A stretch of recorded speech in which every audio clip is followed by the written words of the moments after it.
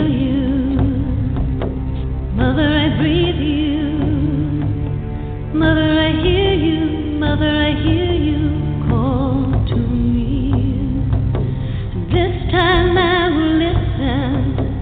This time I will listen. This time I will listen as you call to me. This time I will listen. This time I will listen. This time I will listen as you call to me. Mother, I feel you. Mother, I breathe you. Mother, I hear you. Mother, I hear you call to me. Well, good evening and welcome, friends, to Voices of the Sacred Feminine, whether you're across town or across the globe. Well, I don't know if it's this way where you are, but we have been having such beautiful weather here in Southern California. Spring truly is a gift of Goddess after we go within all winter long. Take a breath of gratitude for the abundance, the richness, the possibilities that come with the season. Hope you had something nice planned for Mother's Day and Earth Day not that long ago. But even if you didn't or you forgot, don't let a date on the calendar lock you in. Honor Mother Earth any day, every day, and honor the creatrixes around you and in you often. Well, thanks goes out to Celia for use of her music tonight. That was a new cut I don't think I've used before on the show, and it was called Wide Open. And tonight we have a great guest. Lady Brenda McKoy is with us, and our topic is the modern witch and seer. It might surprise you to learn modern-day witch and seer Lady Brenda McKoy also holds a Ph.D. in religious philosophy. She's an ordained minister and a Reiki Master Teacher, and certainly not the witch and seer Hollywood always tries to portray.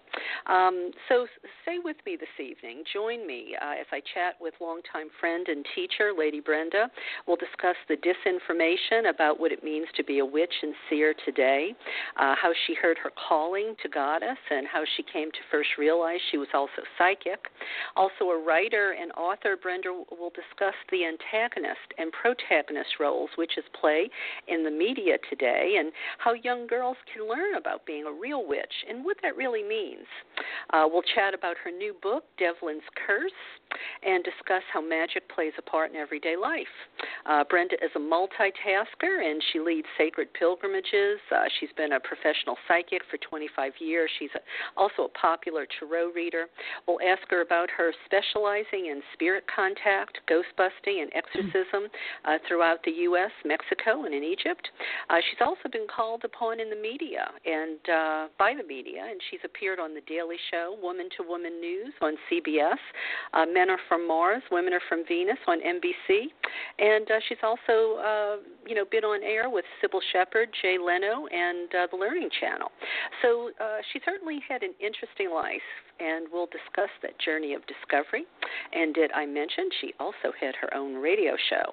So make sure you don't go anywhere, because we're going to be with Brenda in just a minute. So I think we're going to have a fun night. So sit back, relax, and stay tuned in.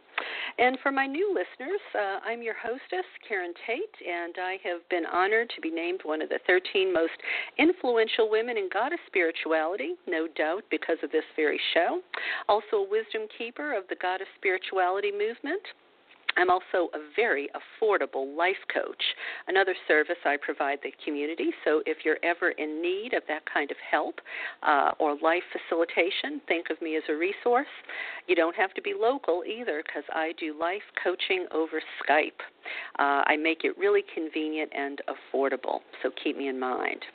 I'm also the author of several acclaimed books, two of which are on sale right now just during the month of May, so I want to make sure you hear about this.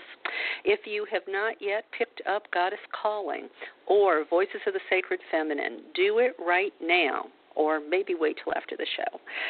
Just go to Amazon. You can get the Kindle versions for $1.99. That's right, $1.99. That special offer is rare, and it won't be repeated, so don't delay. Goddess Calling, if you're not sure what it's about, well, it offers inspirational readings and meditations that suggest how Goddess provides a new path forward, sets our thinking free from patriarchal oppression. And, of course, the anthology is based on the guests who I've interviewed here on the radio show, Voices of the Sacred Feminine. And the anthology is Voices of the Sacred Feminine, Conversations to Reshape Our World, and it's received acclaim as it shows what a big umbrella ideals of the sacred feminine actually are, with contributors like Noam Chomsky, Laura Flanders, Charles Eisenstein, Jean Shinoda Bolen, and many, many more notable names from the goddess community, academia, and even some new voices carrying the torch forward for the sacred feminine. So don't forget, just during the month of May, go to Amazon, $1.99, Kindle version, Goddess Calling, and Voices of the Sacred Feminine. And if you didn't know, my first book, which was actually the hardest one to write, was Sacred Places of Goddess, 108 Destinations, traveling to these destinations of the sacred feminine. Well, you know, it really validated all of this stuff in my mind. You know, this whole idea of Goddess, the sacred feminine, herstory. And I didn't actually know it would end up in a book when I was doing those travels. I just went on these journeys because I guess you could say I was marrying my interests of Goddess with ancient cultures and travel, and before you know it, had a lot of places under my belt, and I got the offer to write Sacred Places of Goddess. It does tell you how to get to all the 108 places across the globe, and you know what? If you're just an armchair traveler, that's cool too. I've heard on numerous occasions the book brings Goddess alive in all of these sites. Walking Ancient Path, Rebirthing Goddess on Planet Earth. Well, that was my second book, and it was an award winner. It follows my path as a priestess over the decade that I ran the Isis Ancient Culture Society, and it helps one lead a goddess-inspired life, I think. There's also a lot in there about magical experiences and divinations that actually helped me find my way. When Goddess really noticed and help me out. You should check them out on my website too, if you like. And if when you're there, if you want to purchase them from me, you can get a signed copy. And while you're there, don't miss all the free stuff. And again, my website is my name, KarenTate.com.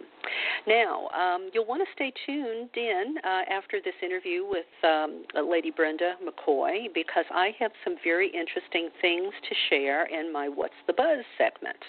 I want to tell you about the interview I did that will never air. Was actually an interview somebody did interviewing me. Yes, the interview that will never air. Also, there's news about female genital mutilation being banned in Nigeria. There's also some interesting scholarship, I bet you didn't know, on the history of wearing the veil in ancient Sumeria. Also have some comments from listeners and other stuff too. So don't go anywhere. Settle in and get comfortable. So, it's that time to turn our attention to my wonderful guest and friend tonight, Lady Brenda. And I've already told you a good bit about her, but some other things I didn't tell you is the name of some of her books. Her nonfiction books are Tarot Secrets and Reiki for Witches from Solstice Sisters Publishing, 2015, and The Wings of Isis from O Books in 2010. She's had an interesting life. She was born in Southern California and raised in East Africa. She also writes vampire fantasy and nonfiction in the metaphysical genre. But we'll hear more about her new book that's coming out this year. In fact, I think it might be out right now or in a month or two, called Devlin's Curse. So let me say welcome, Brenda, to the show. Well, I'm really glad to be here. And let me just say that you talked about being one of the 13 most influential people in the goddess world. Well, I think you're probably up there with number one, because a harder working priestess I have never known. And we have talked about this too, because, walking the path of the goddess is not easy. That's why they call it the work, and you certainly have put in the work. I think all of us, and, you kind of touched on one of the first talking points I was going to talk about here, and that is, what does it mean to be a modern witch? And then you can even say, what does it mean to be somebody in this day and age that, follows the mother, follows the goddess? And right. It takes a lot of being able to balance this world, this mundane world in which we live now, with the teachings, the ancient teachings that are based on universal truths that we forget, as we go in our daily lives, that there's something else out there besides, what we physically see here as we walk along the streets. The cycles of the moon, the cycles of the sun, all the, quote, magic that exists in nature and the universe. And so being a modern witch, and I call myself a witch. As a matter of fact, I knew I was a witch by the time I was 14. I just had that calling. It's something you feel inside of you that's it's a connection and a pulling towards something. You might not be able to identify it at first, and I just knew that my first love was magic. And there's a lot of people, Harry Potter and all that. That's got some seeds of truth in that, even though it's fantasy.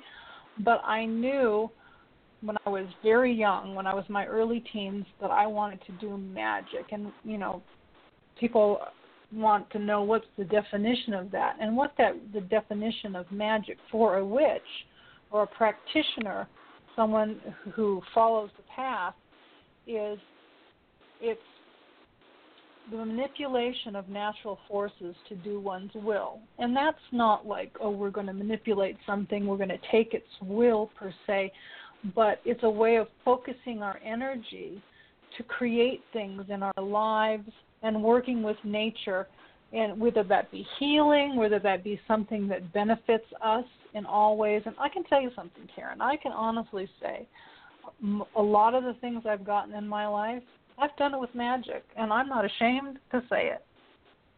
Yeah. Seriously. Well, and I want, and if you don't mind, I'd like you to share some of those examples. But let me ask you, Brenda, because I don't think we've ever talked about this in all the years we've known each other. I didn't know you. We haven't.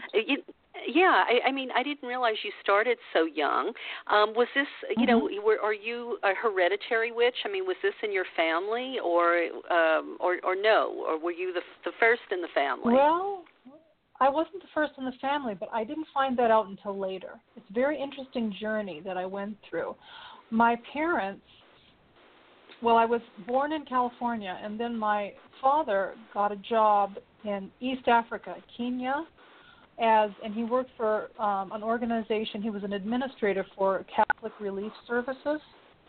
And so what that is they bring food and clothing, and they distribute it to the villages and the people there. And so when I went there, I started experiencing, I was probably between ages, 7 to, we came back when I was about 13, came back to the States. From 7 to 13, I experienced a lot of, it's a very rich and mysterious culture there, and the people believe a lot of magic, a lot of folklore, and I didn't know what they were saying, but I could feel it, and I would experience a lot of really deep psychic dreams as a child then. And then there was different folklore that I just absorbed the whole thing, and I think that I couldn't really put my finger on it so much, but when I came back to the United States, I started to really seek out the study of, ancient belief systems, magic, and what they used to call it back then, they didn't call it Wicca, they called it witchcraft. And so then, I was always studying anything I could find on herbalism, healing, magic, any of that. Back then, like the premier book in the 70s was Paul Husson's Mastering Witchcraft, right? And that's another story in itself. But anyhow, so I started out that way. I just knew I just wanted to, this was my calling. And my father used to say, when are you going to give up all this witch stuff? But the funny thing is, I know, he'd look at me, he'd say, when are you going to give this up, right? Because he thought, oh, God, you're never going to find a man that you're going to be like this, right? And, you know, in the 70s, too, like I don't know if you remember, in the early 70s, there was like this first kind of goth movement that came out with when Interview with a Vampire came out, you know, and so everybody was dressing in black and stuff, and boy, yeah, I was like wearing the antique clothes and the whole bit. Oh, I just found myself. And then when my father turned 60, I think it was in my 30s at the time, then he revealed to me that my great-grandmother, Annunziata, was a strega from Italy. And a strega is an Italian witch. And so it was in the blood. It was in the blood. And I didn't know that because I was in my 20s. And this is before he revealed it to me. And his mother, which is her daughter, she was passed over a long time ago, Annunziata. But I went to my cousin Tony's wedding, right? And because there's always a Tony in an Italian family. And so my grandmother looks at me and she puts her finger up and she looks at me and she goes, I know who you are. I know who you are. I go, you do? I didn't know what she was talking about. But apparently I look a lot like my great-grandmother. And she knew I was into all this stuff. And so as long as my grandmother lived, because she went an opposite way than her mother, which often happens, she would always say when I ever talked to her, she knew I was a professional psychic and I was following the path, she would say to me, she'd go, when are you going to get a real job? I'd say, Grandma, this is my real job. This is what I do. But my great-grandmother, Annunziata, she did it all. She did the divination, and she did it with dice. And she did what they call, she was a Victorian spiritualist, and she would hold sessions. And in the neighborhood, she was a healer. She did house blessings, all that stuff. And the Italians have this thing, it's called removing the evil eye, the malocchio, and she used to do that for people. So she was in the United States. She came from Rome. She couldn't speak any English. So, well, I'm curious, did she ever, have any, like, Christian backlash? Or was she sort of buffered within the Italian community and that was kind of part of their tradition? She was. That was exactly it. Because Catholics, I'm not speaking for all Catholics, but a lot of the Catholics, especially Italian Catholics and even a lot of the Hispanic Catholicism, there is an underlying belief in all of this. See what I mean? And, a lot. It's the different archetypes of the Catholic Church, like the Mother Mary. She is kind of a goddess figure. You know, it's kind of been accepted throughout the years in these cultures, and the Italians believe a lot of this, and it's intertwined in their culture, even now. Yeah. Well, and so I know you have a daughter. She's, I think she's even past her teenage years now. So is she taking up the mantle? Can you believe it? Oh my God, 25. Can you believe it? Does she do this? Or does she do this, or is it going to skip a generation and you're going to have to train your granddaughter? It's not going to skip a generation. It's actually not going to skip a generation because I've trained her. She was at 9 days old. She had her first initiation at 9 days old. And in the circle, it was beautiful.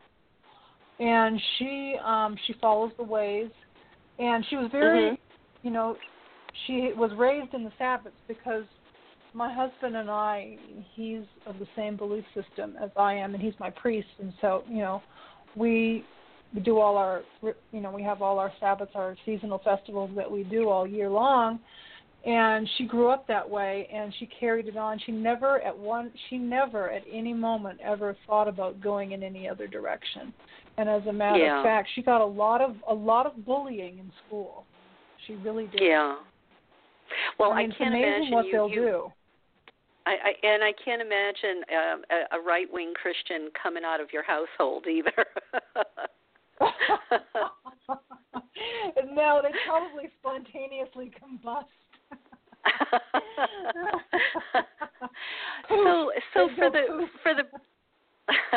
So for the person out there, Brenda, who, their only idea of what a witch is, and I think we have to, first of all, we have to talk about how that title, that label needs some rehabilitation, But they've seen the craft, they've seen the Hollywood witches, maybe they've heard the disinformation out there in right-wing Christendom.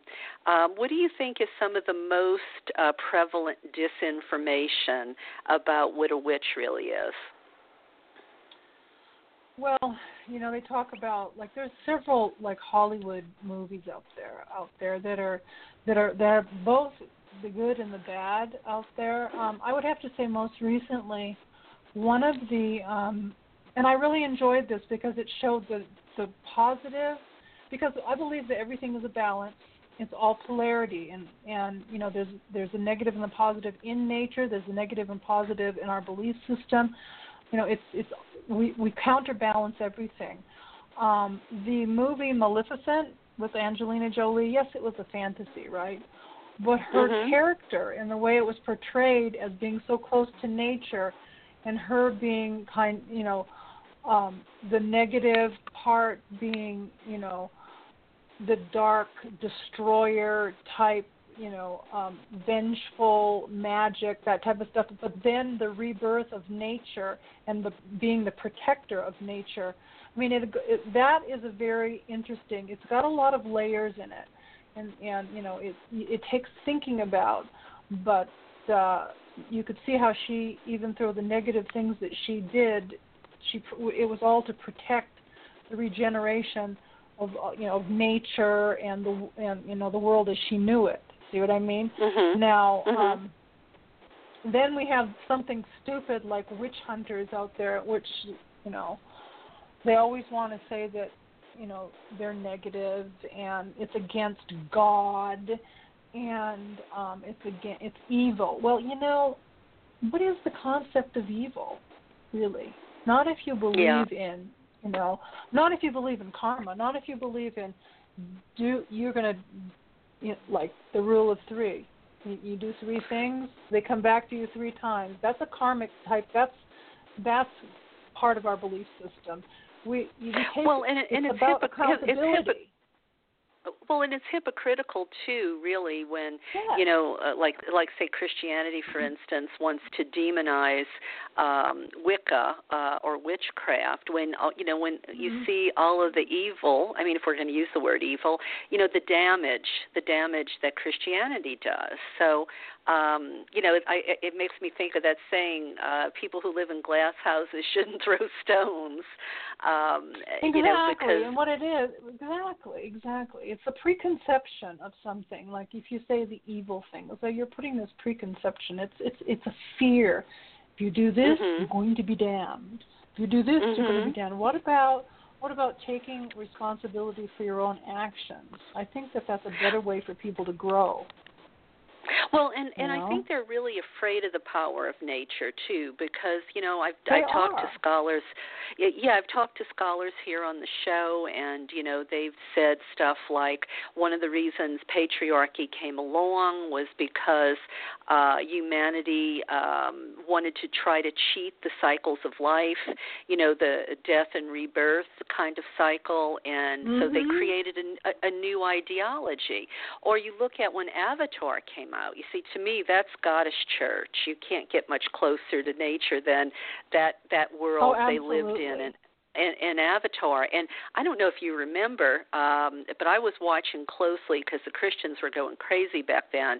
And a spokesman for the Pope actually came out and said, they were upset about people being so enamored with Avatar and that nature would never replace religion. It was like they were competing with it, really. It's really sad, and it's sad. You're absolutely true.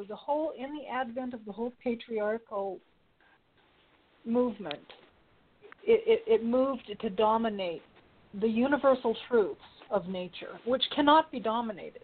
They have a life of their own. They will never die. It's something that cannot be denied. I think what's happening now is this forcing of what I call religion, which is the Christianity and all the other religions, whereas when we follow nature, it's a way of life. It's not a religion. Do you know what I mean? Yeah, exactly. I was thinking of a quote Roy actually came up with, my husband. He said one day, goddess spirituality is not a religion goddess religion is a way of life. You don't have to die for her, you have to love for her. And I thought, my little husband came up with that. I'm so proud. Oh, he's so awesome. Roy is so awesome. If you're out there listening, Roy, you rock, okay? Roy rocks. Sometimes they surprise us, don't they? I know. Well, they listen. You see, they listen and they learn. So the disinformation, though, you hear all of the negative stuff. What are some of the craziest stories we lost her. Oh, shoot. I'm sure she will call right back in. We'll give her a minute here. Well, I hope you are enjoying this conversation with Lady Brenda, and it'll probably take her a few seconds to come back. And anyway, let me see. I think while we wait for her to dial back in, I will share with. Oh, here she is. Okay, I stalled long enough. Hey, I don't know what happened, but all of a sudden you were going. I don't know. Yeah, it just kind of popped off, but we're back again. So. Okay. Anyhow. So we didn't miss a beat here. I was just about to ask you about disinformation. What's some of the craziest stuff that you've ever heard people think when they found out you were a witch? I mean, have you ever had trouble in your neighborhoods or, anything like that? Or I'll tell you something really funny that happened. It was pretty recent, too. They almost want to say, I have a neighbor who, he wanted to put a cell tower in his front yard, and it was going to pollute and with all these rays all of my neighbors. So I organized a petition against him, and everybody signed it, and he didn't get his cell tower. So he looked on my website and found out I was, a witch. And so I was in the post office one day. It was around Christmas time, and he looked around and he goes, "You got to watch out for her. She's a witch. She's going to put a curse on you." That was hilarious. But, people looked around, they looked at me, and they actually were kind of taken aback, But he really went off. It was actually kind of funny. I mean, he would call me a hexen because he was German. But he goes, "She's a hexen. She's going to put a curse on you. She put a curse on me, da-da-da-da-da." And it was too funny. And that's one of the fears that they have. It's about curses. Yeah. Well, and, and we live in California, so, we're a little bit luckier. I think people are a little bit more aware. But I can imagine if you were in Oklahoma someplace, you could have been run out of town on a rail. I mean, so many. Texas. Yeah. Yeah. Mm-hmm. I mean, I know a lot of people can't come out and say what they are because they can lose their children, they can lose their job. Even though they say there's, religious protection, we know that only goes so far. And if you're in one of these crazy red states, you really don't have a whole lot of protection. Well, it's pretty interesting. I've always, since high school, been very open about it. I mean, people would I've been always really open about it, but there are instances with people, that it's about, like, if you decide to follow the path, a lot of times married couples, the one partner is completely opposed because of their Christian fear. And so breaking the news is really difficult. And I tell some of these women that have come to me and they've taken classes that they have to be up front with their spouse, because if they find out and it's behind their back, and they're very against this belief system, and they're very Christian, because even now, especially, I think the worst are the born agains. They really get virulent with how evil and how negative, and they say all kinds of things like we're sacrificing babies. They seriously still believe that. Yeah, it's a shame. It is really a shame. So you talked about that, some of the things that you've actually accomplished with magic. Do you want to maybe talk about one or two where maybe you were able to use the energies of the universe out there to achieve an end? Goddess? Mm-hmm. Oh, gosh. Let me see. It's just, there's just so many. Okay, I'll use one that now Egyptian magic, which I believe is one of the oldest forms of magic, and I follow that. That's very powerful because it not only takes in the use of the moon, but also the use of the sun, working with the sun and the moon, because there's a lot of witchcraft and Wiccan traditions now that only work with the lunar forces, the goddess forces, whereas the Egyptian uses both. And my daughter, when she was little, was very ill, and she started wasting away, and the doctors couldn't do anything about it. They couldn't figure it out. It was very mysterious. And so I did some magic, and I picked the full moon, but I also used the power of the sun, which was the day of the full moon and the hour of high noon, when the sun was the highest in the sky on the full moon. And I did some work using the Egyptian, some of the Egyptian traditions, and called in my goddess, which is Isis, to help her. And in 24 hours she got better, and it was that quick. Yeah, and this is a healing ritual that I did, and so I've all. And then you can think about all the like money things, prosperity and stuff. A lot of the things that I've gotten, like I've visualized and I've worked for, and they come to pass. But it's also the type of thing where, and I tell anybody, everybody is going to go, oh, what's magic? Let's just do a spell. But there is a real science about it, and there's real ethics about working magic that people need to realize. It's not. You can't, it's like anything. You just don't go, give me, give me, give me. You have to work with the cycles of nature.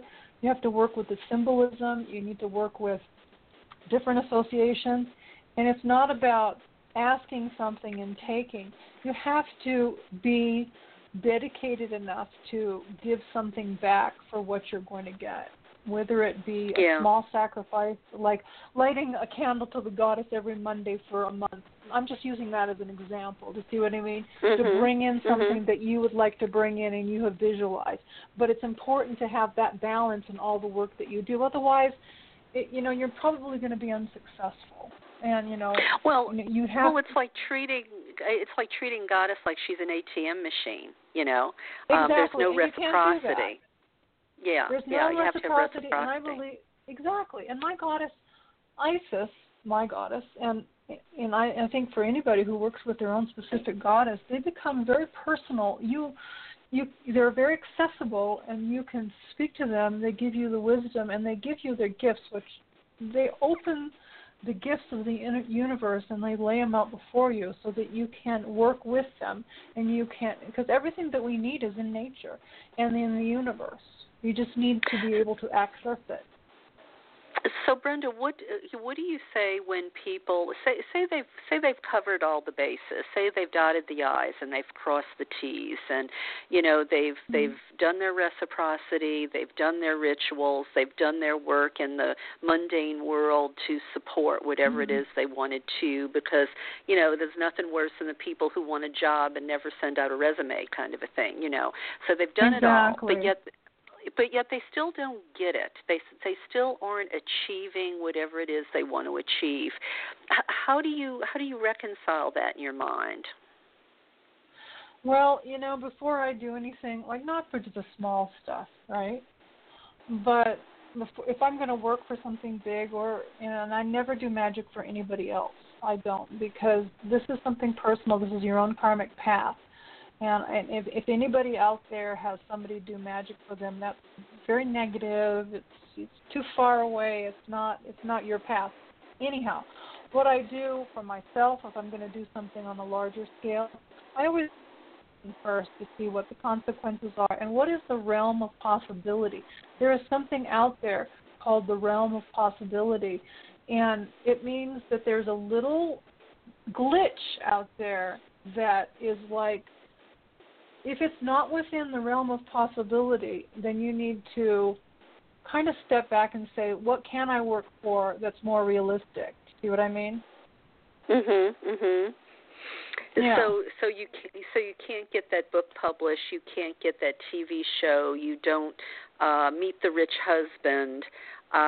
You should sort of step back and reassess.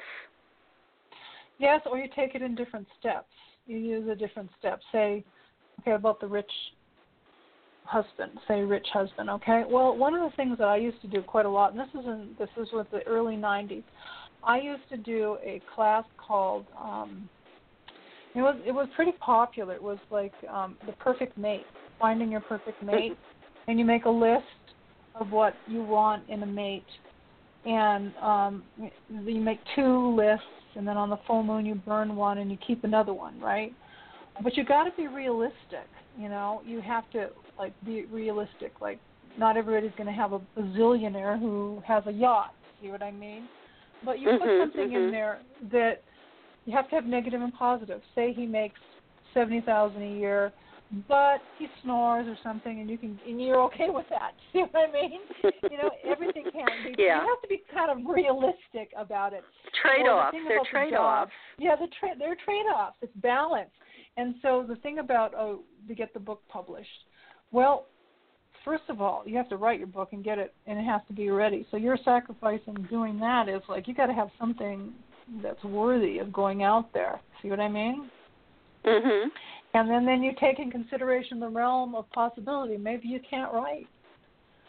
And that is a lesson that you'll learn through your process. You see what I mean? True. But there's always what's called the realm of possibility. And there are some things that aren't workable. They're more like an ingrained fate that doesn't happen. See what I mean? Right. But for the most part, there's a lot of things that are very fluid that you can work with. It's like if you sit down and you just sit in your chair or you sit in front of your TV and you want these things and you envision this stuff but you don't work for it, then it won't come to you. See what I mean? Yeah, absolutely. Yeah, and you mentioned you mentioned Isis and you mentioned Egyptian magic. Was that, were you called in that direction immediately of all the goddesses and all the different pantheons that are out there? What was it that drew you to Isis in Egypt? Do you even know? When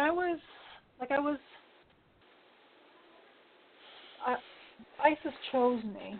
It was in a very special way. When I was probably 16, I think. I'd been reading up since I was about 14 and stuff. But when I was 16, I used to dream of Egypt. I would lay down and put my hands across my chest like they do in the sarcophagus. And I would dream about Egypt. I became completely obsessed and fascinated by it. And during one meditation, used to do all kinds of meditation, transcendental meditation, all kinds of stuff when I was in my teens. I still do. I meditate every day if I can. and then I heard this beating of wings, like wings, big wings were beating, and I looked up, and in the corner of my room there stood this very tall, lean figure of a woman, and it was Isis, and I saw her face very clearly, and so she chose me when I was about 16. And it's been a lifetime. You've it has been a lifetime. It's been a lifetime. Yeah, oh, absolutely. And how many times have you gone to Egypt? Oh, it's been about 6 times. Yeah. Yeah. About 6. Yeah. Yeah, that's always your favorite destination. Well, we can, reveal that you and I have gone to Egypt together. Yes, and what a great trip that was. Yeah, we had a great time, and I don't know if you ever heard the story that Roy would tell, but I don't. Do you recall when we did that ritual down at the water's edge behind the Isis temple on the island of Philae, and we sort of went off, away from the crowds, and we thought we were alone at least we were for a little while. We were alone doing our thing, and then suddenly the tour guide comes up with one of his groups, and he's letting the group, his group watch us do ritual. And if you can, if listeners can imagine this, we were all wearing white galabayas, and I think we all had red headscarves on, so we looked very much the part. We weren't in T-shirts and jeans and things. I mean, we looked like priestesses. And so we're doing these rituals, with all of these sacred objects, and the tour guide comes up with people in tow, and Roy said he heard the tour guide tell the people that he had brought that these were a group of local women, and he actually come here regularly and do ritual, and he passed a hat. I mean, you know how ingenious they are for their bakshish. Yes, they are. I didn't know he did that. He actually passed a hat for his bakshish. No way. I missed that. Yes. And it's so funny when I would give some of my talks on sacred places a while, years ago when I was out, talking to people about that book and sacred sites. Roy used to love to tell that story, but he would change it a little bit. He would say, and not that we were a bunch of local women, but we were a bunch of loco women. And it was just funny. I could just imagine Roy saying that. Because of his sense of humor, his delivery is better than mine, so the seer part, though, Brenda, let's get into, there's so much we could talk about, and I don't want us to run out of time. So the seer, so why don't you define the title seer, and tell us when you first realized that not only were you a witch, but you were also a seer, and does one mean you're the other, or can you be either or but you're both? Well, seer, you can be both, and I think it's very intertwined. I'm a professional psychic, and I had my psychic awakening when I was 14. Mine came first through visions, and that the title seer is someone who sees. That is more along the line of clairvoyance. And when I was 14, I started having dreams that came true, like the next night, or for like 2 to 3 weeks. I was having every night these dreams, and I said to my mother, I said, I think I'm going crazy. And my mother is clairvoyant. As a matter of fact, her father was very high up in the Masons, and he was very psychic, and he could levitate a glass of water into his hand. Wow. He was very, and I found these things out as I was growing up. But my mother used to say to me when I would ask her questions, she goes, let me look into it, which means she had that power, that clairvoyance.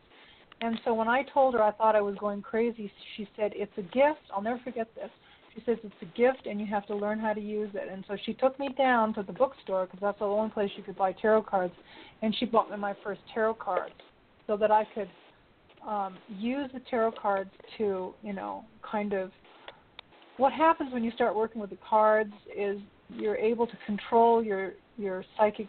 You get control over your psychic ability, your visions and stuff like that when you start to work with a tool.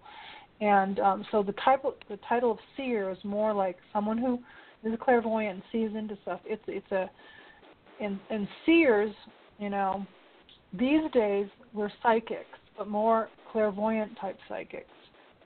And I use a lot of clairvoyant tools. I use the cards and I use the crystal ball quite a bit, and the mirrors and stuff, things in which I see. I don't even have to use it. I just see it. You see what I mean? That's yeah. Yeah.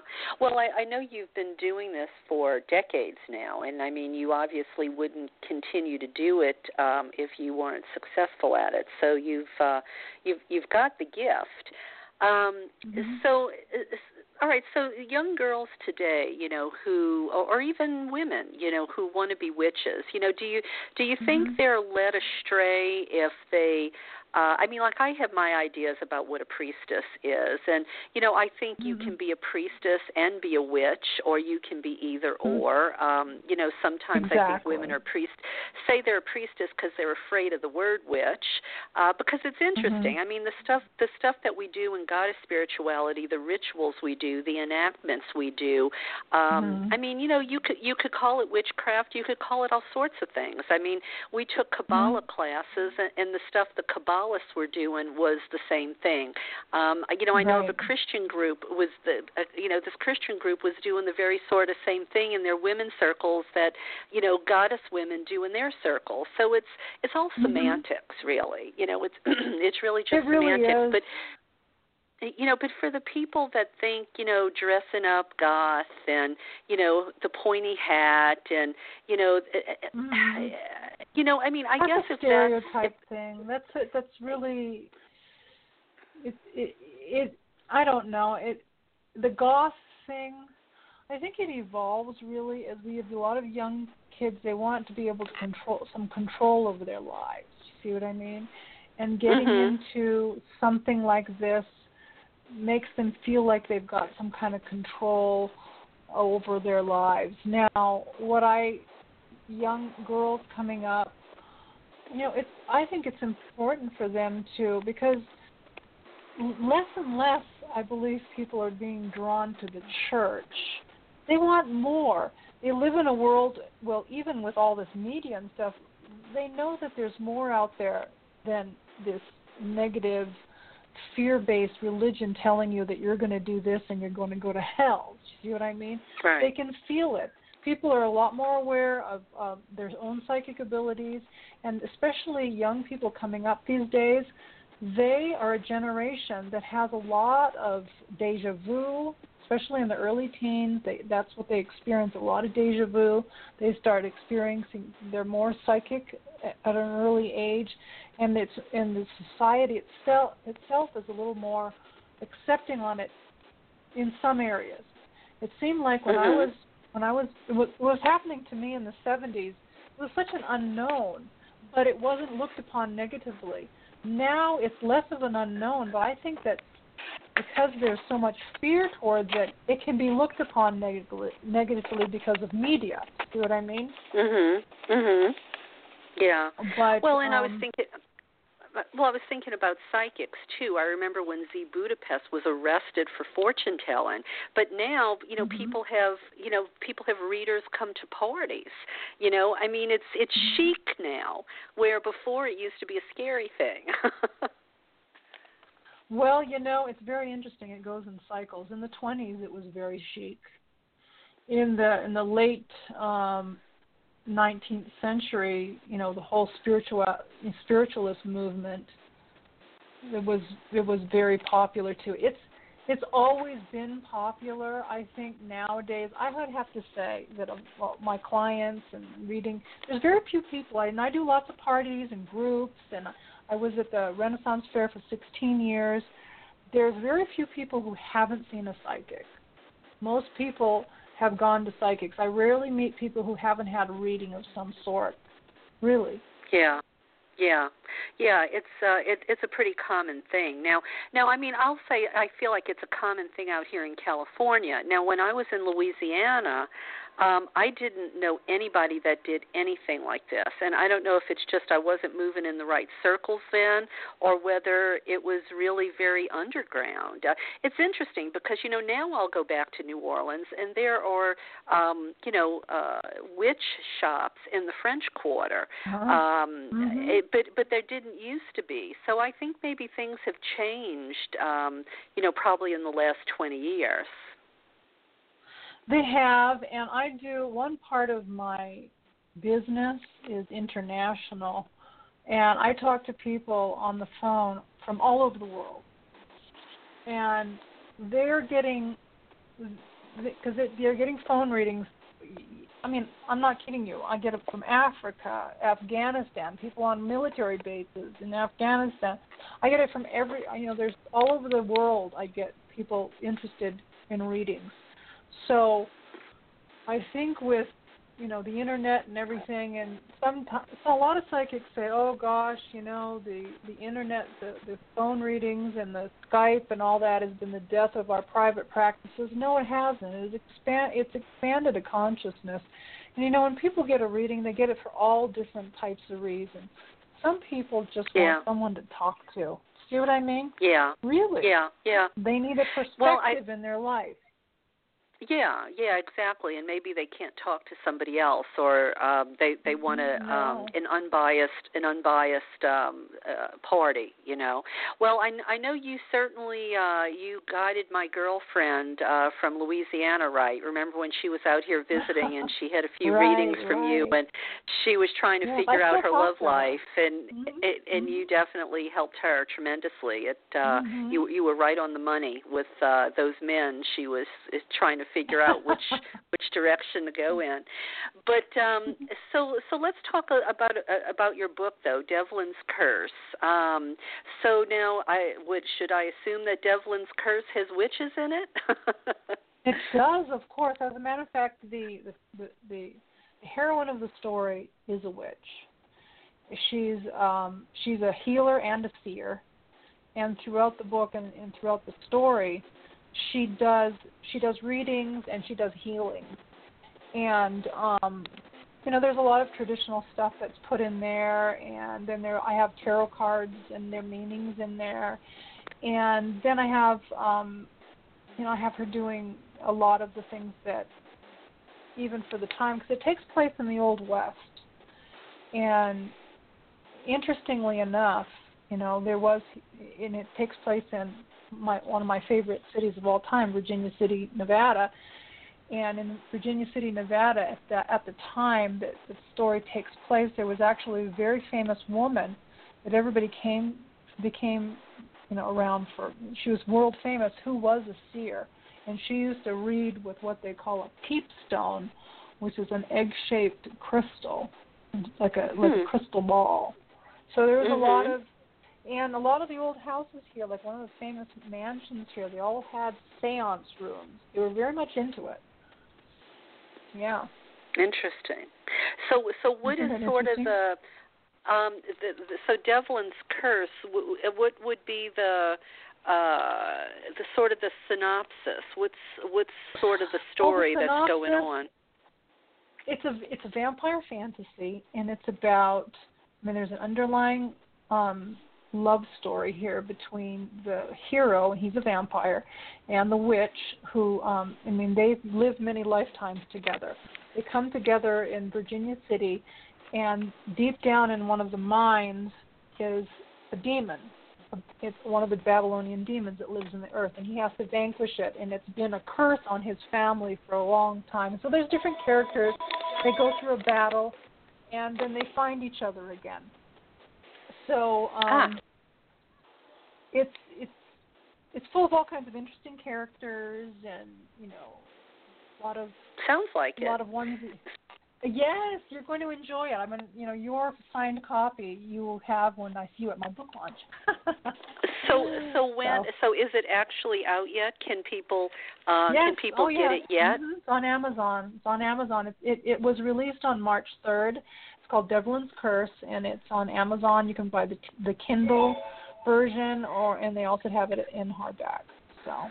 Well, that's cool. Well, you've this has come out at a good time. I mean, I think witches and vampires are still hot, and they'll always be hot, I think. Yeah, I think so too. I mean, that's. I mean, I get tired of a lot of the movies that Hollywood does, because they seem to want to do the same thing over and over again. But I never get tired of the witch and vampire movies, even the bad ones. Even the horrible ones, even the ones that really excuse the pun, suck. Okay. So thinking about the role of witches, though, in the media. Now, you say that sometimes, the media will make the witch the protagonist or the antagonist. What did you mean by that? I'm not sure if we covered that yet. Well, the good witches and the bad witches. I mean, yeah. The most negative will be like we talked about before is they're portrayed as evil and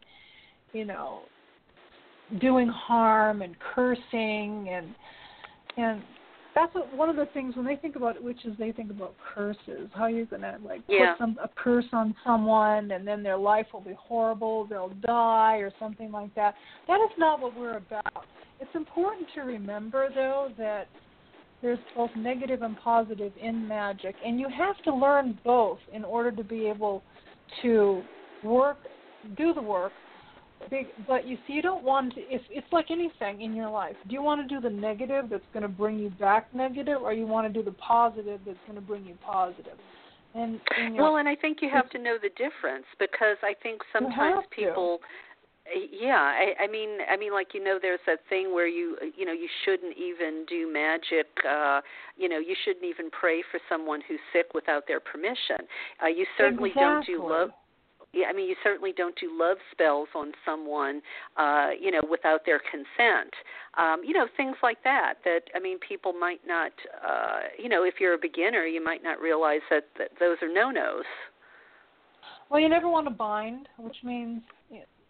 I mean, there's a lot of things going on in the belief systems and witchcraft and spells and all that stuff. There's been a lot of change since the 70s. In the 70s, a lot of old school stuff, all the books written in the 60s and 70s, they had curses in them. They had binding love spells and all this stuff. They did that. In the advent of the 80s, it was all white light and crystals and all. It's all positive. But you know what? That threw the balance totally in the other area. You have to know both, so that you can make a decision in your life.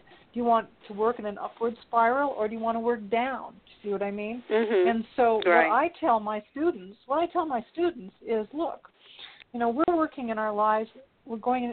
Our life is a reflection to the universe and back. Okay, what we send out there is what we get back. So that's why we always want to work in an upward spiral. If we want to do something negative, then it's all going to come back, and we're going to have those consequences of those negative actions. Right. Right. And I mean, and some people might think it's okay to, do magic against someone that's given you a hard time, because you're justified. I mean, any stuff like that, you can expect it. I mean, like you could, I know, like mirror magic, for instance, that's one of the ones that I generally feel comfortable with, because with the mirror magic,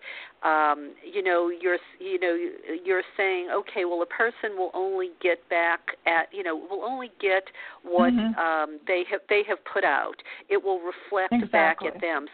So if they're putting out good stuff, they'll get good stuff back. If they're putting out, stuff that's not so good, well, they've brought it on themselves. Analogy. Yeah, because that's called a reflect and return. Reflect and return. There you go. Mm-hmm. Well, so do you think magic can help us in our everyday life? I really do, and it's you know what it is? It's not so much the actual ritual of it. You can just burn a candle. what it is our minds are so scattered all over the place. If we want to better ourselves and do something for ourselves, say we were going to work for better health or whatever, this is a way to concentrate our mind power, because it all starts in our mind, okay? The desire, anything that we do, to concentrate all of that on our goal. And that in itself is the beginning of magic. That's the intent. Say you're only burning a candle for health. It's a very simple candle spell, you know what I mean? But you're focusing it on that. You're focusing it, you're lighting it, you're focusing, this is what I want to bring in, this positive energy to heal myself. See what I mean? And yeah, it's a way discipline. of focusing. It's a discipline. Yeah. It's a way of and I believe in discipline in all my work. I think that in any of the work that you do, magic, whatever, this is very important for people who want to delve into all of this. Discipline is very important. You can't just do pie in the sky and don't observe the rules and the ethics of the work that you're doing. That's why you have to learn it. You can't just pick up a book and say, I think, in 5 minutes I can do this money spell or this love spell. You're going to get unintended consequences. Yeah, well, or like you're saying, the discipline. I mean, it's just the focus. I think helps you in other facets of your life as well, because Exactly. you can't really achieve anything without discipline and focus. So it even just from that very basic standpoint, it's Exactly. sort of a training ground. Yeah, it's a great training ground when you think of it. I'm imagining all of these mothers raising their children on principles of Wicca, because it teaches them focus and discipline. well, we are trying to create a new world, aren't we? You know what? And I'll have to say that my daughter turned out to be an outstanding ethical person. Yeah. As a young person. Well, yeah. And I think it gives balance. She's not afraid. She's not living in a fear-based thing. It's not an artificial thing. It's something that she learned as a way of life. Brought a lot of balance to her life. See what I mean? Yeah, absolutely. Well, you've done a really great job with her, Brenda. Well, is there anything else that I haven't thought to ask that maybe you might like to say before we wrap it up? Well, yes, I would like to say that if you are interested in any of my work, you can go to www.ladybrendapsychic.com, or you can go to www.ladybbook.com, and I have a blog, and I list all my events, and I'm going to be doing a book launch on June 4th in Lake Elsinore, California. And you know what? Follow me on Facebook under Lady Brenda. Okay. Well, Brenda, it's been fun, and I learned new things about Thank you so tonight. much. And I'm sure our paths will cross soon. Good luck with the book. Will. Okay. Okay. Thank you very All much, right, bye-bye. Karen. You have a good night. Bye-bye. Oh, you too. Good night. Bye-bye. Well, I hope you enjoyed that. I hope it was enlightening for you and a fun conversation. I know I certainly enjoyed it. And before we get to our What's the Buzz segment tonight, I want to tell you about Jo Carson's new book, Celebrate Wildness. And Dana Corby in her blog, The Rant and Raven, said this about Jo Carson's book. When people wonder aloud how the Wicca of Southern California became so much more nature-oriented and wild than the British traditions from which it arose, the one factor they didn't take into account but should is Feraferia. Feraferia, a word Fred Adams coined from Greek roots meaning wilderness festival, is a pagan tradition unlike any other. Based on Fred's vision of the divine feminine, the sacredness of Eros, and the potential for intentional communities that truly do no harm to anything, it also draws upon themes familiar to Wiccans such as sacred landscapes, prehistoric beliefs, and the fairy faith. Fred intended that Feraferia should lead the world into a paradisal future in which freedom, eros, and play are our core values, where that built by human hands merges seamlessly into the wild and the fae romp among us. Celebrate Wildness is a unique, exquisite, and profound book. It created in me a sort of homesickness, a wistfulness for the idealist I was. We all were, back when we and the world and the magic were all young and fresh. Though it's a short book, at only 115 pages, it is filled with art, and don't expect to read it quickly. Take your time, let it sink into your subconscious, and what bobs to the surface will be wondrous. And that is Joe Carson's new book, Celebrate Wildness. And Feria. If that's not something you're familiar with, let me spell it for you, and you can go use the Google machine. It's Feria, Feria. And Celebrate Wildness, it's an oversized book. It's a hardbound book on heavy paper, and it's available for $45 from the feria.org website, Feria.org. And don't forget the other work of Joe Carson, too, that we've talked about here on the show. So thank you, Joe. Thank you for making sure listeners know about the wonderful book, and good luck with it. I've seen it. I have it. Thank you for my copy, and all the things that Dana and all the other wonderful reviewers have said about the book. They are all very true. In fact, I was thinking about the I think it was on HBO or Showtime, I forget now, True Blood. I remember the Fae, the magical, Fae people in True Blood, and I don't know, this brought them to mind as well. Anyway, let's see. I promised you some other things tonight in our What's the Buzz segment, and that's when we talk about all things out there that are related to the sacred feminine, whether they be good or whether they be not so good. So here we go with our What's the Buzz. And the first thing I want to share with you is about the veil. I mentioned that I had some new information that you might not have known. And I dug this out the other night when I was filing. I'd been looking for it. I lost it for a few years, and now I found it again. And it was actually in the Australian news, and they were talking about a 92-year-old Turkish archaeologist was on trial in Turkey for inciting religious hatred because she angered Islamist circles with a scientific paper saying that the use of headscarves by women dated back to pre-Islamic sexual rights. And the name of the article was Academic Faces Trial Over Headscarf Article.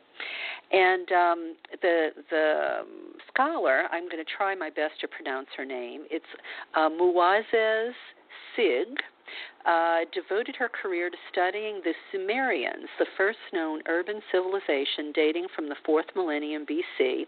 She was to appear in court that year in Istanbul, and this was all because in a book that was published, Sig said the headscarf, a controversial issue in Turkey, was first worn by Sumerian priestesses initiating young people into sex, but without prostituting themselves. Well, a lawyer from the western city of Izmir, and that's in Izmir is where all the academics live, he took offense, and he filed a complaint against the scholar, Sig, who is a woman, by the way, resulting in a prosecutor charging both her and her publisher with inciting hatred based on religious differences. If convicted, the two risked up to 3 years in jail. Well, apart from her formidable academic career, Sig was a staunch defender of mainly Muslim Turkey's strictly secular political system. She wrote to the Turkish Prime Minister, his wife, calling on her to discard her Islamic headscarf and to set an example for young people. Sig said about the Prime Minister's wife, she can wear whatever she likes at home, but as the wife of the Prime Minister, she cannot wear a cross or the headscarf. Sig said that in an interview in the popular daily publication called Vatan. The Islamic headscarf is viewed by secular Turks as a symbol of political Islam and is banned by law in public offices and universities. The issue polarized Turkish society, particularly since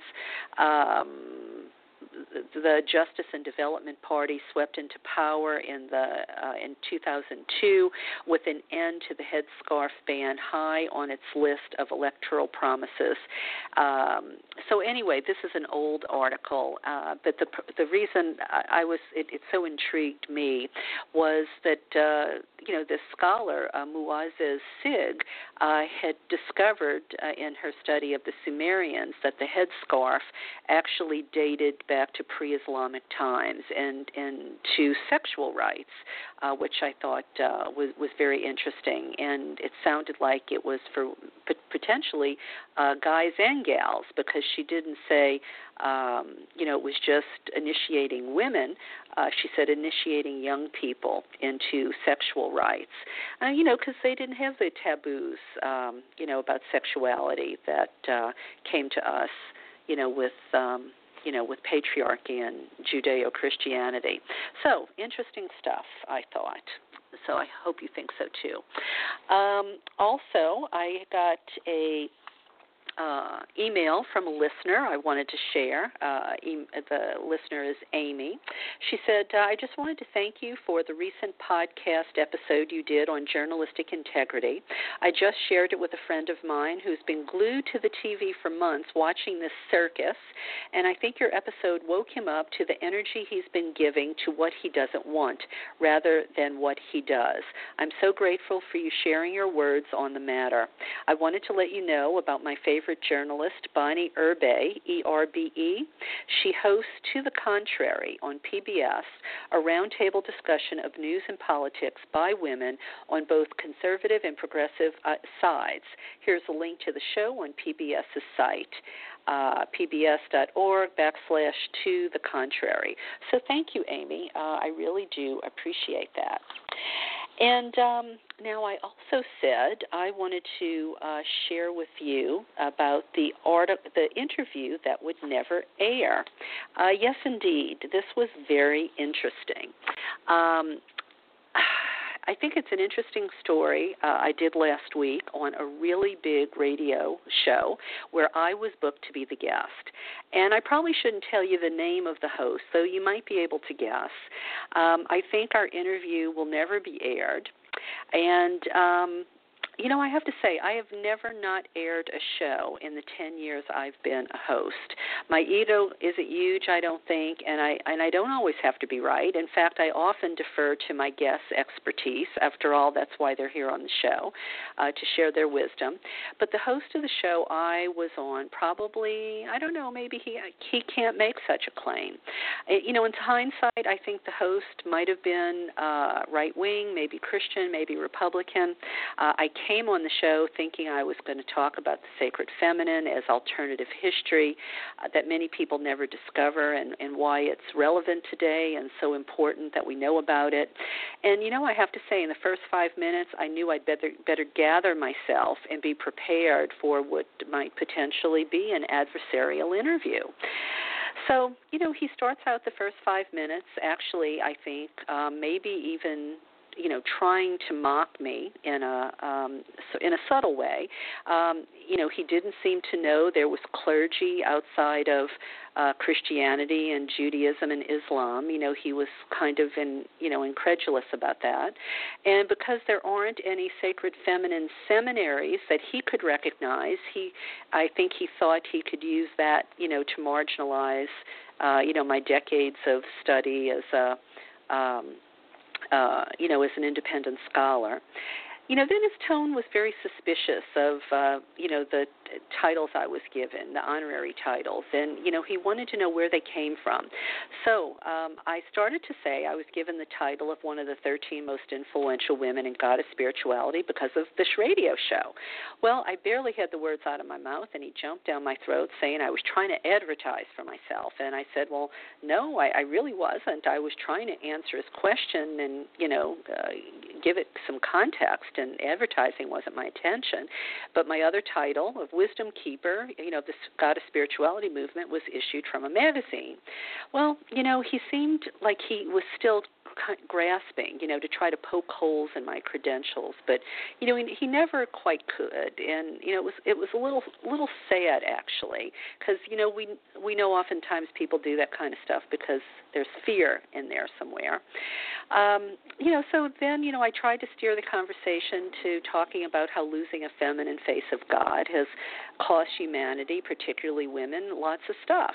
Well, like me, I even said, like me, when I was living in my bubble in the Bible Belt, I said that. I say that all the time because I know what it's like not to know all of these things, and, something awakens you to it. And, well, he hadn't discovered anything about goddesses at all, beyond what he learned about Greek goddesses in grade school, it seemed.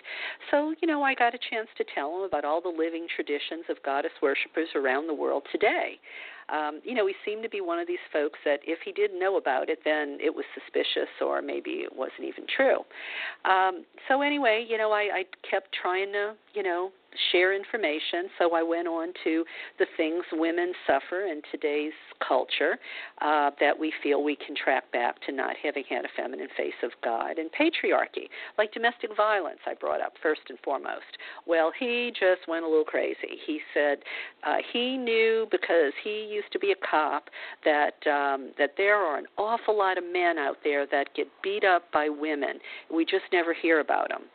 Well, I tried to, he was almost acting as if there were as many men who suffered domestic violence as women that suffered domestic violence, which, I thought is kind of ridiculous.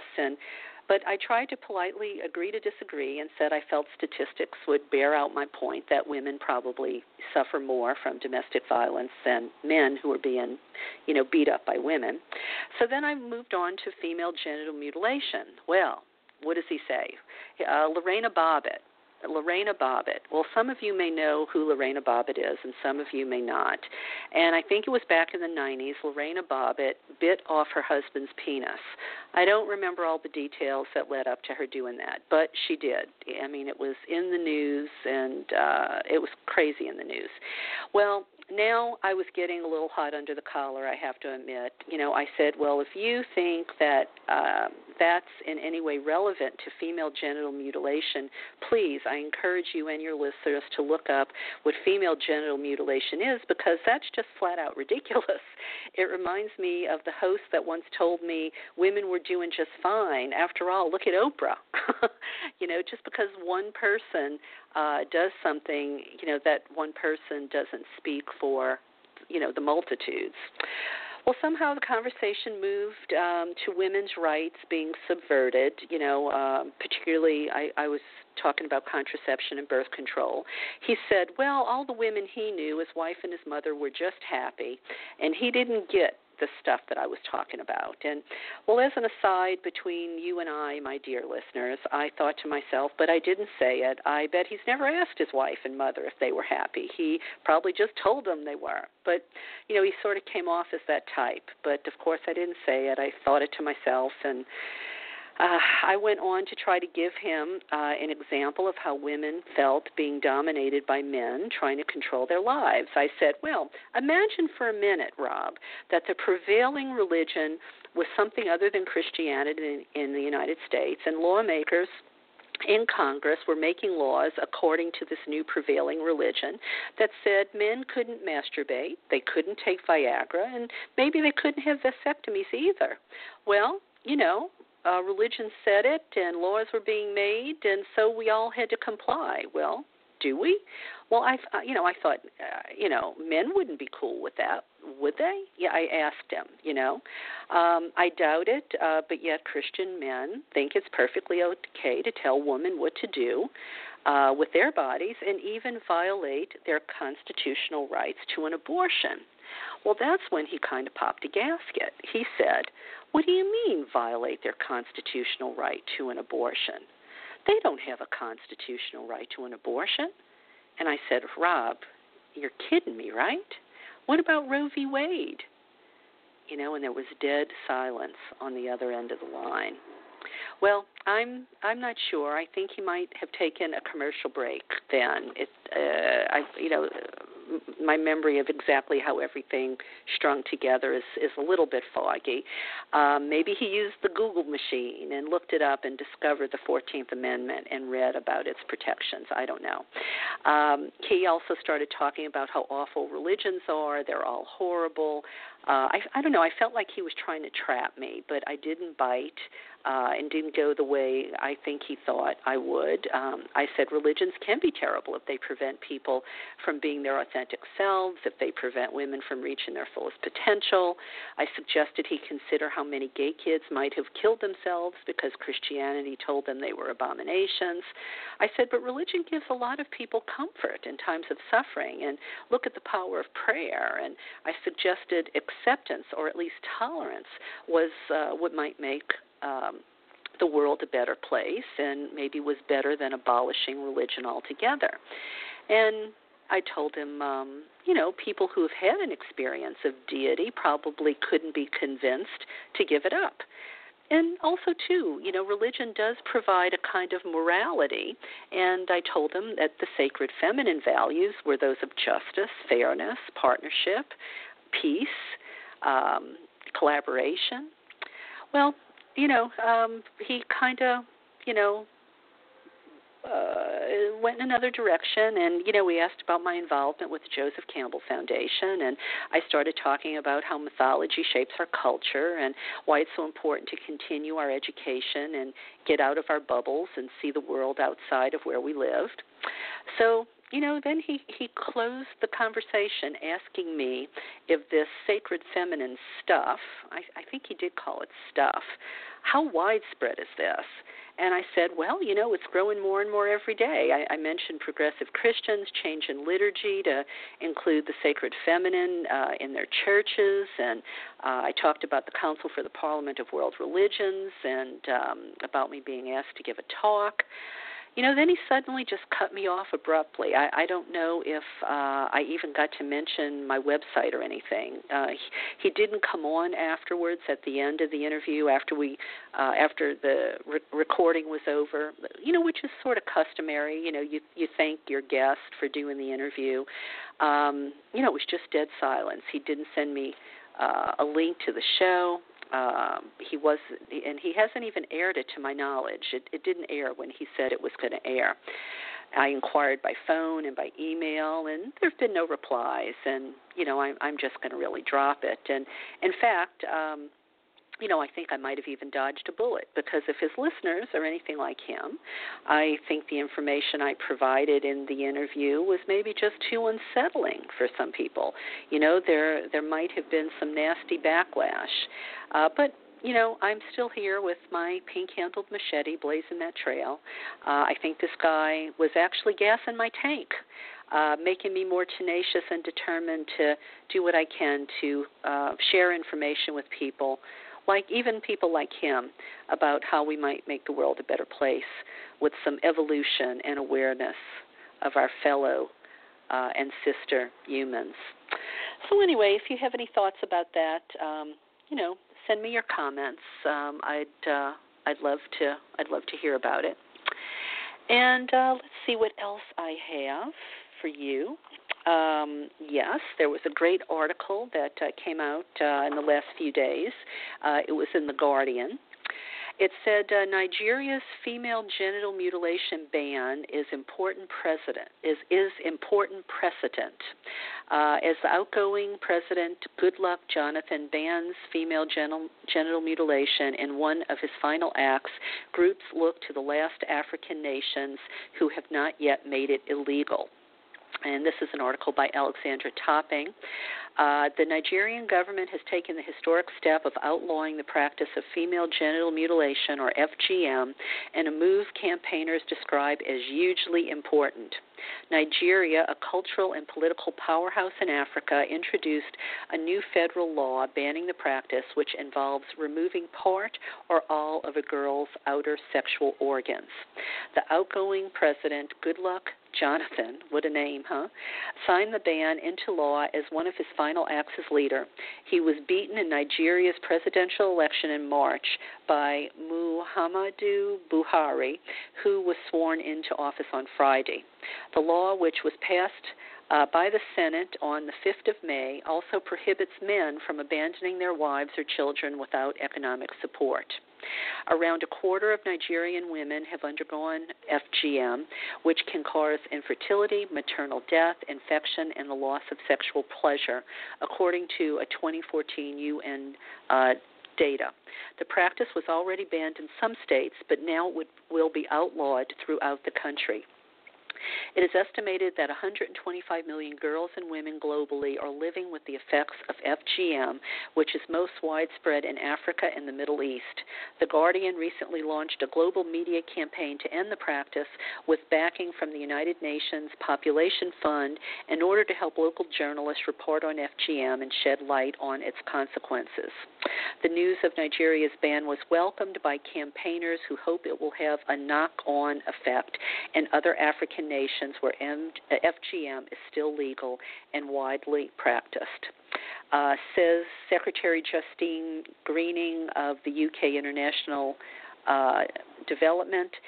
This is fantastic news and a landmark moment. We are now one step closer to ending this harmful practice. So there is some good news afoot. Let's see. Also, I have something here from Jane, a listener, sent it in. It's called The Ages of Woman. The Ages of Woman. At age 8, she looks at herself and sees Cinderella or Sleeping Beauty. At age 15, she looks at herself and sees Cinderella, Sleeping Beauty, Cheerleader, or if she is PMSing, Fat, Pimples, Ugly, Mom, I can't go to school looking like this.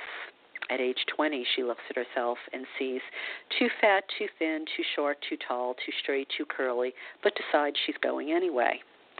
Age 30, she looks at herself and sees too fat, too thin, too short, too tall, too straight, too curly, but decides she doesn't have time to fix it, so she's going anyway. Age 40, she looks at herself and sees too fat, too thin, too short, too tall, too straight, too curly, but says, at least I'm clean, and goes anyway. At age 50, she looks at herself and sees I am, and goes wherever she wants to. At age 60, she looks at herself and reminds herself of the people who can't even see themselves in the mirror anymore. She goes out and conquers the world. At age 70, she looks at herself and sees wisdom, laughter, and ability, goes out and enjoys her life. At age 80, she doesn't bother to look. She just puts on a red hat and goes out to participate in the world. At age 90, she can't see, so doesn't worry about it. So thank you, Jane. Thank you for sending that to me. She also sent me another lovely thing here that I think I have time to go ahead and share with you. It's by Maya Angelou, actually, and it's called Phenomenal Woman. Yes, by Maya Angelou. It's a poem that was being circulated during Women's History Month. It goes like this. Pretty women wonder where my secret lies. I'm not cute or built to suit a model's fashion size, but when I start to tell them, they think I'm telling lies. I say it's in the reach of my arms, the span of my hips, the stride of my steps, the curl of my lips. I am woman, phenomenally, phenomenal woman. That's me. I walk into a room, just as cool as you please, and to a man the fellows stand or fall down on their knees. Then they swarm round me, a hive of honeybees. I say it's the fire in my eyes and the flash of my teeth, the swing of my waist and the joy in my feet. I am a woman, phenomenally, phenomenal woman. That's me. Men themselves have wondered what they see in me. They try so much, but they can't touch my inner mystery. When I try to show them, they say they still can't see. I say, it's in the arch of my back, the sun of my smile, the ride of my breast, the grace of my style. I am woman, phenomenally. Phenomenal woman, that's me. Now you understand just why my head's not bowed. I don't shout or jump about or have to talk real loud. When you see me passing, I ought to make you proud.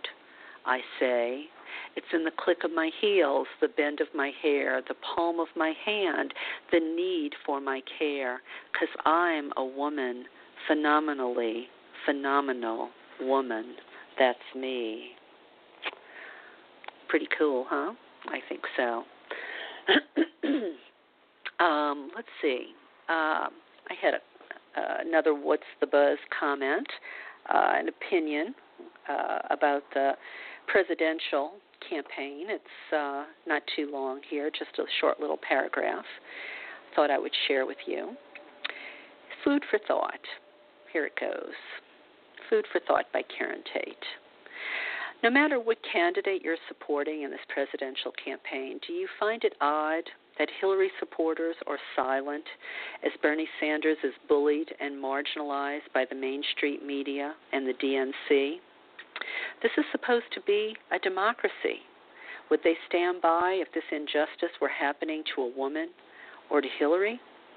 Do you find it odd that people who have been fighting against the establishment for most of their adult life have suddenly decided to vote the establishment candidate? And most I've talked to can give me no reason that they can articulate besides they want to see a woman in the White House. Her history of voting more like a Republican seems to escape them, as does the hype around how she's helped women and children. Just like I feel Rachel Maddow has stuck a knife in my heart, being the corporate tool she so obviously is these days, it's very difficult seeing so many of my feminist friends stand behind Hillary instead of real change. They've stuck a knife in my heart, too. I'm sure it's not intentionally, but they have anyway. Food for thought. Food for thought. Want to share with you Thursday night I have another special episode speaking to the spiritual morality of caring economics versus separation of church and state. It's a blog post that I wrote as part of an exercise that I had to do in a class I was taking recently in Rianne Eisler's Center for Partnership Studies. So I think you might enjoy that. So something extra this week. Because I will be off the Wednesday before Memorial Day. So I do have one more show this week with Jez Hughes on the 18th of May. And Jez is going to be with me talking about the shamanic path, healing the earth, our ancestors, and ourselves. So you will have heard from me a good bit this month, just not a show on May 25th. And let's see what else I have to share with you tonight before I go. Oh, yes, please remember the sale of my books during the month of May. You can get Goddess Calling and Voices of the Sacred Feminine for $1.99, the Kindle version, the ebook version on Amazon. So please take advantage of the opportunity. It will not be something that will happen again. That this is a rare opportunity. So don't pass it up. Also, please remember my life coaching services. I used to just do those by word of mouth, but I do have some openings that I can fill, so I've decided to share that opportunity as well with listeners. And remember, if you enjoy this kind of programming, Blog Talk is not free to hosts like me, and I think we see more and more as we turn on the television how important it is that we have media besides Main Street media that has really given up on journalistic integrity because of their corporate owners. It used to be media was the fourth estate. It was one of the legs of democracy that kept democracy free. Well, you know, the media has sold out. I don't think it comes as a surprise to any of you out there. So anyway, your contributions are needed and welcome because I do pay out of my pocket to give my guests a platform to teach and share their wisdom. If you would like to make a donation, it would be wonderful. There are PayPal buttons on my Goddess store page on my website, KarenTate.com, and you can avail yourself of all the free stuff on my website while you're there. And please check out the Goddess Calling audio book series on YouTube, the downloadable meditations, the classes, the talks, all of that stuff. And speaking of freebies, don't forget to go to Sage Woman magazine, wonderful magazine that has been around for I think it might actually be could have been 30 years, celebrating the goddess, and probably over 30 years. Sage Woman really does have its finger on the pulse of the women's spirituality movement, and every issue that comes out is about 88 pages long, and it reaches over 10,000 women. So if you have not gotten your free copy yet, or or you've never, or you maybe haven't gotten a copy in a long time, take advantage of their free offer for a sample issue. You can get it by going to sagewoman.com, or you can call their toll-free number, 888-SAGE-WOMAN, or 888-724-3966. And I'm actually advertising my life coaching there in Sage Woman now, and also, too, that I give talks and workshops, and I have ministerial services as well. So that's the place you want to be if you're interested in women's spirituality and goddess spirituality, finding out new stuff and sharing information. It's kind of one-stop shopping there. All right. I guess we're about ready to come to a close, and I want to remind you you can catch any show from the archives. You can also listen via iTunes as well. And I'd like to close with the wisdom of what Goddess teaches us, that what you nurture and tend to and focus on, that's what survives and thrives and grows. And what you neglect, well, that's what withers. That will not be successful. That will not be abundant. Remember that for all the different phases of your life. Yes, indeed, for all the different phases of your life. And tonight, the quotes I'd like to close the show with are from wise words from Eleanor Roosevelt. There's 4 of them. She said, "No one can make you feel inferior without your consent." Think about that. No one can make you feel inferior without your consent. Then there's, "A woman is like a tea bag. You never know how strong it is until it's in hot water." I like that. That's funny.